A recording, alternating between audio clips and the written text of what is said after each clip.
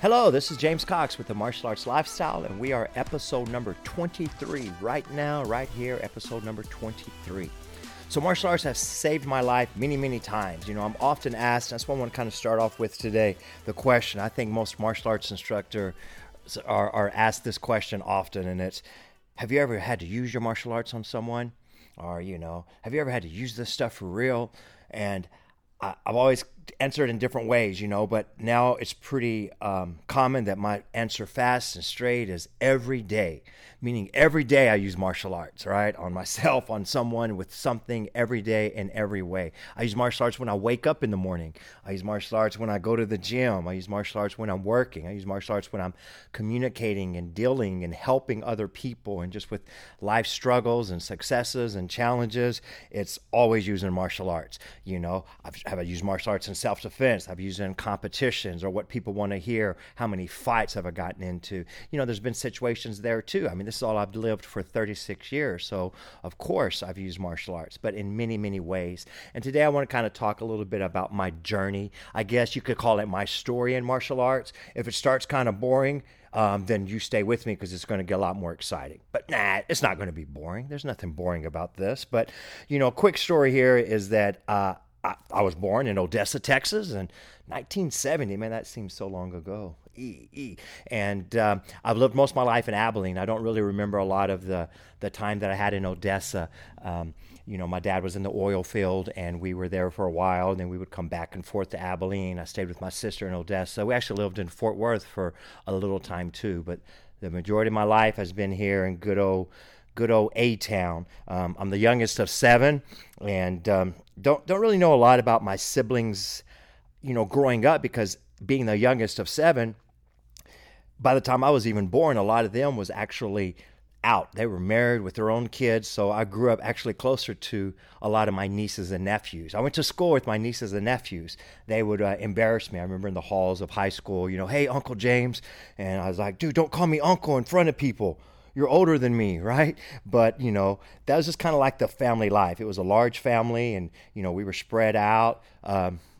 Good times. I have no regrets. Looking back, you only know what you know when you're living that in the moment. Yeah, we were really poor, man. We struggled, and there was a lot of things. I was pretty much raised with a single mom by the time I was born. My dad was a severe alcoholic. I never once seen him sober. I really tried. I really wanted to get to know my father, but it just never happened. And I watched him slowly, in many ways, destroy himself with that disease. And when he died when I was 13, so my mom did her best, man. And, I love my mom, and she was great. She taught me a lot. And, I was a bad kid kind of coming up, and, living deep north side of Abilene. We moved all the time. I always kind of joked, but there's some truth to it. We moved every 30 days because the rent was due, right? And kind of grew up in that time of what was known early on in Abilene as the projects of Abilene. Went to Lee and Fannin and Mann and Abilene High, but I never had complaints. I mean, I just lived life and enjoyed it and made the best of it, and I guess that's what kids do in rough, tough situations, right? I was always the minority, but I never knew that. Like, I never paid attention. I never really knew it as any issue, if that makes sense, but growing up and as a teenager and having a lot of choices and decisions, I was fortunate to find martial arts. And this is where the story starts with, how martial arts saved my life. Looking back, it's very possible I myself would have been either dead or in prison if it wasn't finding my instructor and him showing me a better way, something positive and constructive, and really getting into competitions at such an early age and doing an extreme amount of competing kept me busy and out of trouble, for sure. My mom tried her best, but by the time I was there, she was tired, so it was in need of kind of like that role model and that father figure. And that's what my martial arts instructor gave and did for me. I remember early on, starting martial arts and going to the recreation center and having no clue what I was getting into or what I was going to do. It was just something to try out because some friends, invited me and drugged me in there. And then it was so many attractions early on, the work, I think people that don't have that discipline, they want it, right? Like it's something that I was craving and needing as well. So thank God that I found it, and that the people, Patrick McDaniel, moving on to Richard Peralta, to even my boxing coach, Jesse Cantu, is those three men above all. And I've had a ton of other people to influence me and help me through my life, but it was those three men that really, I feel, gave me the foundation and give me the things that I can pass on to others. I mean, I preach words that they gave me so many decades ago that helped me and that are anchored in my life. My first job was at age 17 and 17, and it was teaching martial arts at the YMCA, and then once I started doing that, and my instructor helped me out, and I was assisting classes at his martial arts school, then it just taught me how to teach slowly but surely, and find a better way and a better path. The competitions that I went through, I really try not to exaggerate, and I don't talk a lot about this because it sounds very exaggerated, I think, but we competed sometimes almost every weekend, and we mainly did the circuit in Texas because this was way before internet. We didn't have the knowledge of all the other things going on, and there really wasn't a lot of other things going on that are available today. But we were doing karate tournaments, so I would go to karate tournaments, and if there was a division I could enter, from my first tournament all the way down to my very last, from white belt to advanced black belt, I would do every division that there was possible. So I would sometimes compete in 5 divisions at a karate tournament. If I had to do hard style, like open creative forms, I would then do a soft style division with either kung fu or kempo form. I always would do self-defense, of course, always fighting, sometimes weapons, sometimes team forms. We would just compete all day. This stuff gave me, I think, the goals, right, the incentive, and then I got into kickboxing. I always wanted to box and kickbox. I couldn't really find it here in Abilene, but I met a guy who was here from the Air Force, Jesse Cantu, and he became my private boxing coach. Even the training that I did with him, I try not to talk a lot about, I guess, because it could sound exaggerated, but it was nearly every day, and I'm talking almost 7 days a week that we would train. I would go to his house in his garage, and all Jesse knew and talked and preached was straight boxing. He wasn't in that, in his words, that karate crap. But, I respected what he could give me for boxing because it helped me become better, learn more, and then I started competing in kickboxing. And that's what made the difference, is fighting karate people and knowing how to box, not just kick. I had successful career in kickboxing as well as point fighting, and just really dove into competing. So I didn't really ever work much of another job, but had a kid and got married when I was like 20, and then had to pay a lot of bills, right? So life changed as changes happen, and then wanted to do martial arts for a living, but wasn't making any money running the school, and on the side I was mowing yards, I was working security, so I got into like some theft prevention work, and that was fun because I did get to use some martial arts at times, catching these shoplifters and all of that. But the struggle was real on trying to make things happen there. One thing that was pretty life-changing and just in the blink of an eye, so fast, how you notice everything changed from then on. And I kind of go to this as another way of how martial arts saved my life. And this was in 1998. Just another day, living life, and I just dropped my son off. He was 5 years old at a daycare, and I was going to the karate school to do what I do and work, and had a very bad car accident. I got hit by a dump truck and got flipped, and I spent 7 days in ICU. Had heart was bruised, the seatbelt tore through my side, so my oblique was detached, and my knee went through the steering wheel area there, and I had my first knee surgery, and I was having a lot of health problems and neurological problems. I couldn't stop having, seizures, and, literally, actually, my heart even stopped twice when I was in ICU, so I guess I died and kind of came back, and there are ways to word that, but, that was a crazy experience. And I remember the doctors telling me after that car wreck is that, they said that I would never do martial arts again, at least on not that level. A doctor looked at me and said that I need to, find another career. Because that was my concern. Of course, the first thing after the car wreck is that I was just freaked out because I thought my son was with me in the car. I didn't have the recollection that I had just dropped him off. And So I'm just like, when I was waking up, I vaguely remember I was in and out, and some of the details I was just panicking over. Where's my son? I got to see my son. Where is he? And people are telling me, he's okay. You dropped him off at daycare, and but anyway, that was very emotional and very intense, and that time, and then that recovery of getting over the accident and the injuries that I had to deal with. I still have some of those injuries today, from epilepsy and different kind of things that I've had to deal with and learn and work through, and but that was a tough time, man. But the recovery, I started therapy, rehab, whatever you want to say, intense, and I worked hard every day. And it was 6 months after that wreck where I competed in a karate tournament again, and it was actually, nationals, a couple of the biggest tournaments that ever came to the state, the Big D Nationals, the Cotton Belt Nationals, and then I fought for a WACO, and then kickboxing, and actually won, grand championship and national kickboxing title not long after that car wreck. It wasn't easy, but I was persistent on doing what I wanted to do and make it happen, and if anything, there's some lessons of perseverance and stick-to-itness of things like that, and that, you never know, man, in the blink of an eye what can happen and how things can change.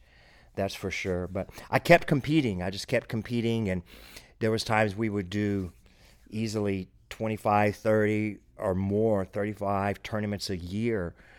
Some of the tournaments in those days, we would do karate tournaments during the day, and for the promoter, it was easier to rent a venue and then have kickboxing fights that night.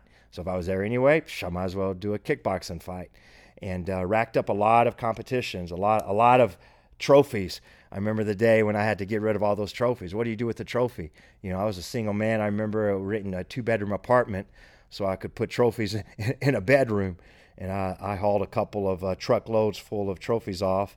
If I couldn't give them away to someone, or we'd have little tournaments and just give them to the kids, and I had to get rid of them. It was well over like 3,000 trophies. Because if you do the math, and I competed in near 700, 800 tournaments, a lot of those fights I'd easily have 4. I think some of my biggest competitions I'd fight like 10 times at a tournament. And that's a lot of trophies to get rid of. And of course, we had other awards, medals and jackets and rings and money. Money was always good. I kept that. But, growing up, and then with tough times, and then going through those challenges, and then wanting to continue as a career in martial arts. And my instructors taught me well. I knew martial arts, I knew how to fight. I knew self-defense. I knew the physical skills, but I didn't really have the knowledge of running a business. And it wasn't popular at the time, A lot of the raising was that you didn't do martial arts for the money, that you didn't do martial arts for business. But how do you pay your bills if you don't, right?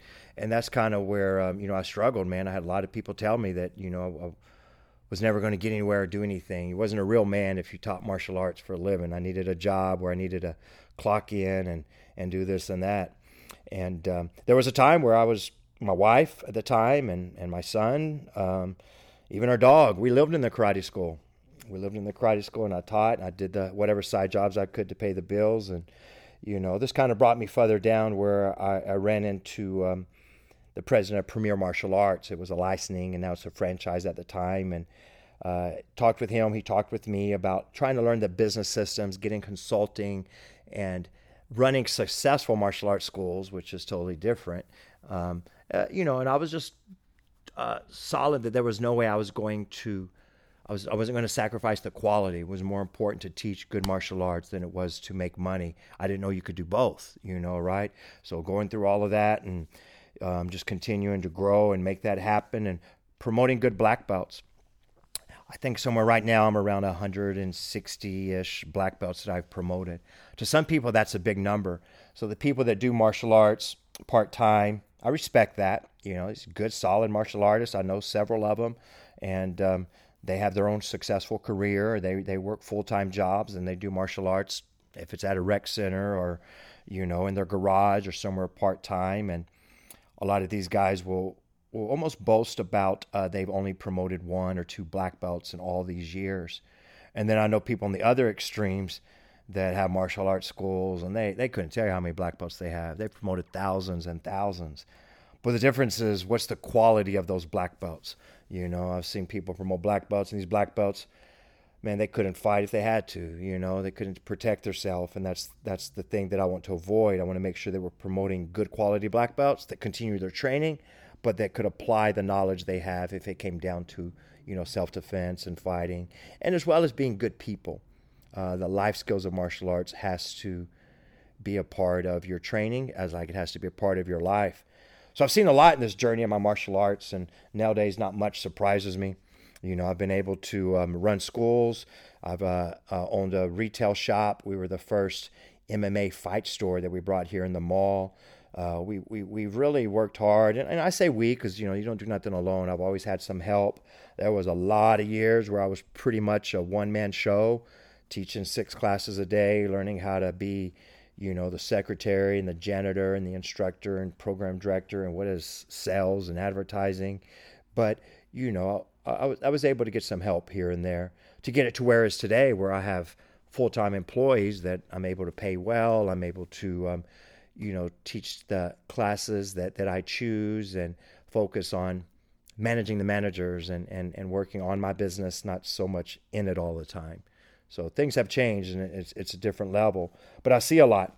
I was able to be a fight promoter. We ran the first, pioneered so many events in Abilene. I don't know if I can say for sure the first, but I know notably, at least from my time here in Abilene, one of the first boxing teams, kickboxing teams, sport karate teams, MMA teams. We promoted top events here. We had some of the first professional fighters come from Abilene. And promoting and getting into the world of fighting and MMA, there's a lot of politics. There's a lot of dirty business at times, in there. And I learned that, through good and bad and indifferent. But other than that, it's all good. I really miss competing at my age. There's not a lot of purpose or reason to get back out there and, suffer any more brain trauma or any more combat fighting, boxing, kickboxing, point fighting, MMA. But what I've focused on is, because I'm always on the go and I always want to do something. I don't want to rest. So I've focused on lately finding other ways to compete. I just recently started doing Brazilian Jiu-Jitsu tournaments, which is a whole other thing, whole other level. Started doing some bodybuilding competition, do some Spartan races, just whatever else I can do to just stay on the go. It seems like I have a home, but if my home is kind of to sleep and shower. Otherwise, I'm out and I'm busy and put a lot of hours in at my martial arts school. There's a lot more to running a martial arts school than people think. It's definitely a lot more, and it's busy, but it's good. I feel blessed on where I am and what I've been able to do. Sometimes I still think it's just the beginning, because there's so much more that I want to do, that I'm going to, and to have a strong team and blessed to have such good instructors and people that have guided me from the martial arts side to the business side to mentors in life. And then hopefully I'm able to kind of pass that on. I love the students that I work with and the things that we do on the daily. And it's fun, but it's not always fun. But, it's always at the end of the day, good lessons, for everybody learned. And it's really kind of to me about leaving a legacy, through my martial arts, through my own children, to the students I teach and the families and impacts that we impact. Can't win them all, but, we try. Technology has changed a lot of things, and surviving through COVID to other things that we've gone through in the world and continue to, and I've had to learn a lot the hard way on that as well. But if anything, I just kind of wanted to spend some time today and maybe motivate some people talking about some of the things I've gone through. Sometimes I don't talk about the car wreck, sometimes I don't talk about the competitions, the struggles, my childhood, all of those things now. And I just want to kind of continue. When people look or know me in the nowadays, then they don't quite get it. Or, if I hear things like, it must be nice, to have what I have or own what I own or this or that. But to not know the story of what I've really come from and done is a different thing there, right? But guys, hopefully that was something helpful, added some value, and we have a lot going on here. I want you to stay with these podcasts, because I'm really excited about some future guests that I have coming in. We're going to have a special training event, so I'm going to be able to sit down with some leaders in our industry, some very, very top, high ranking, highly intelligent specialists of martial arts in different fields.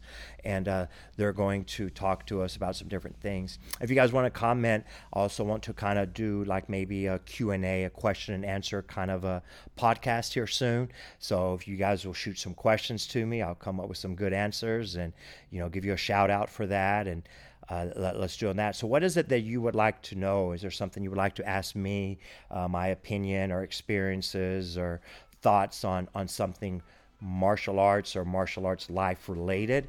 Then I can get these questions together and shoot a upcoming podcast on answering some of those questions. Yeah. Like I always say, check out our YouTube channel, James Cox Martial Arts, and just keep living the good life. All right. Thanks, guys.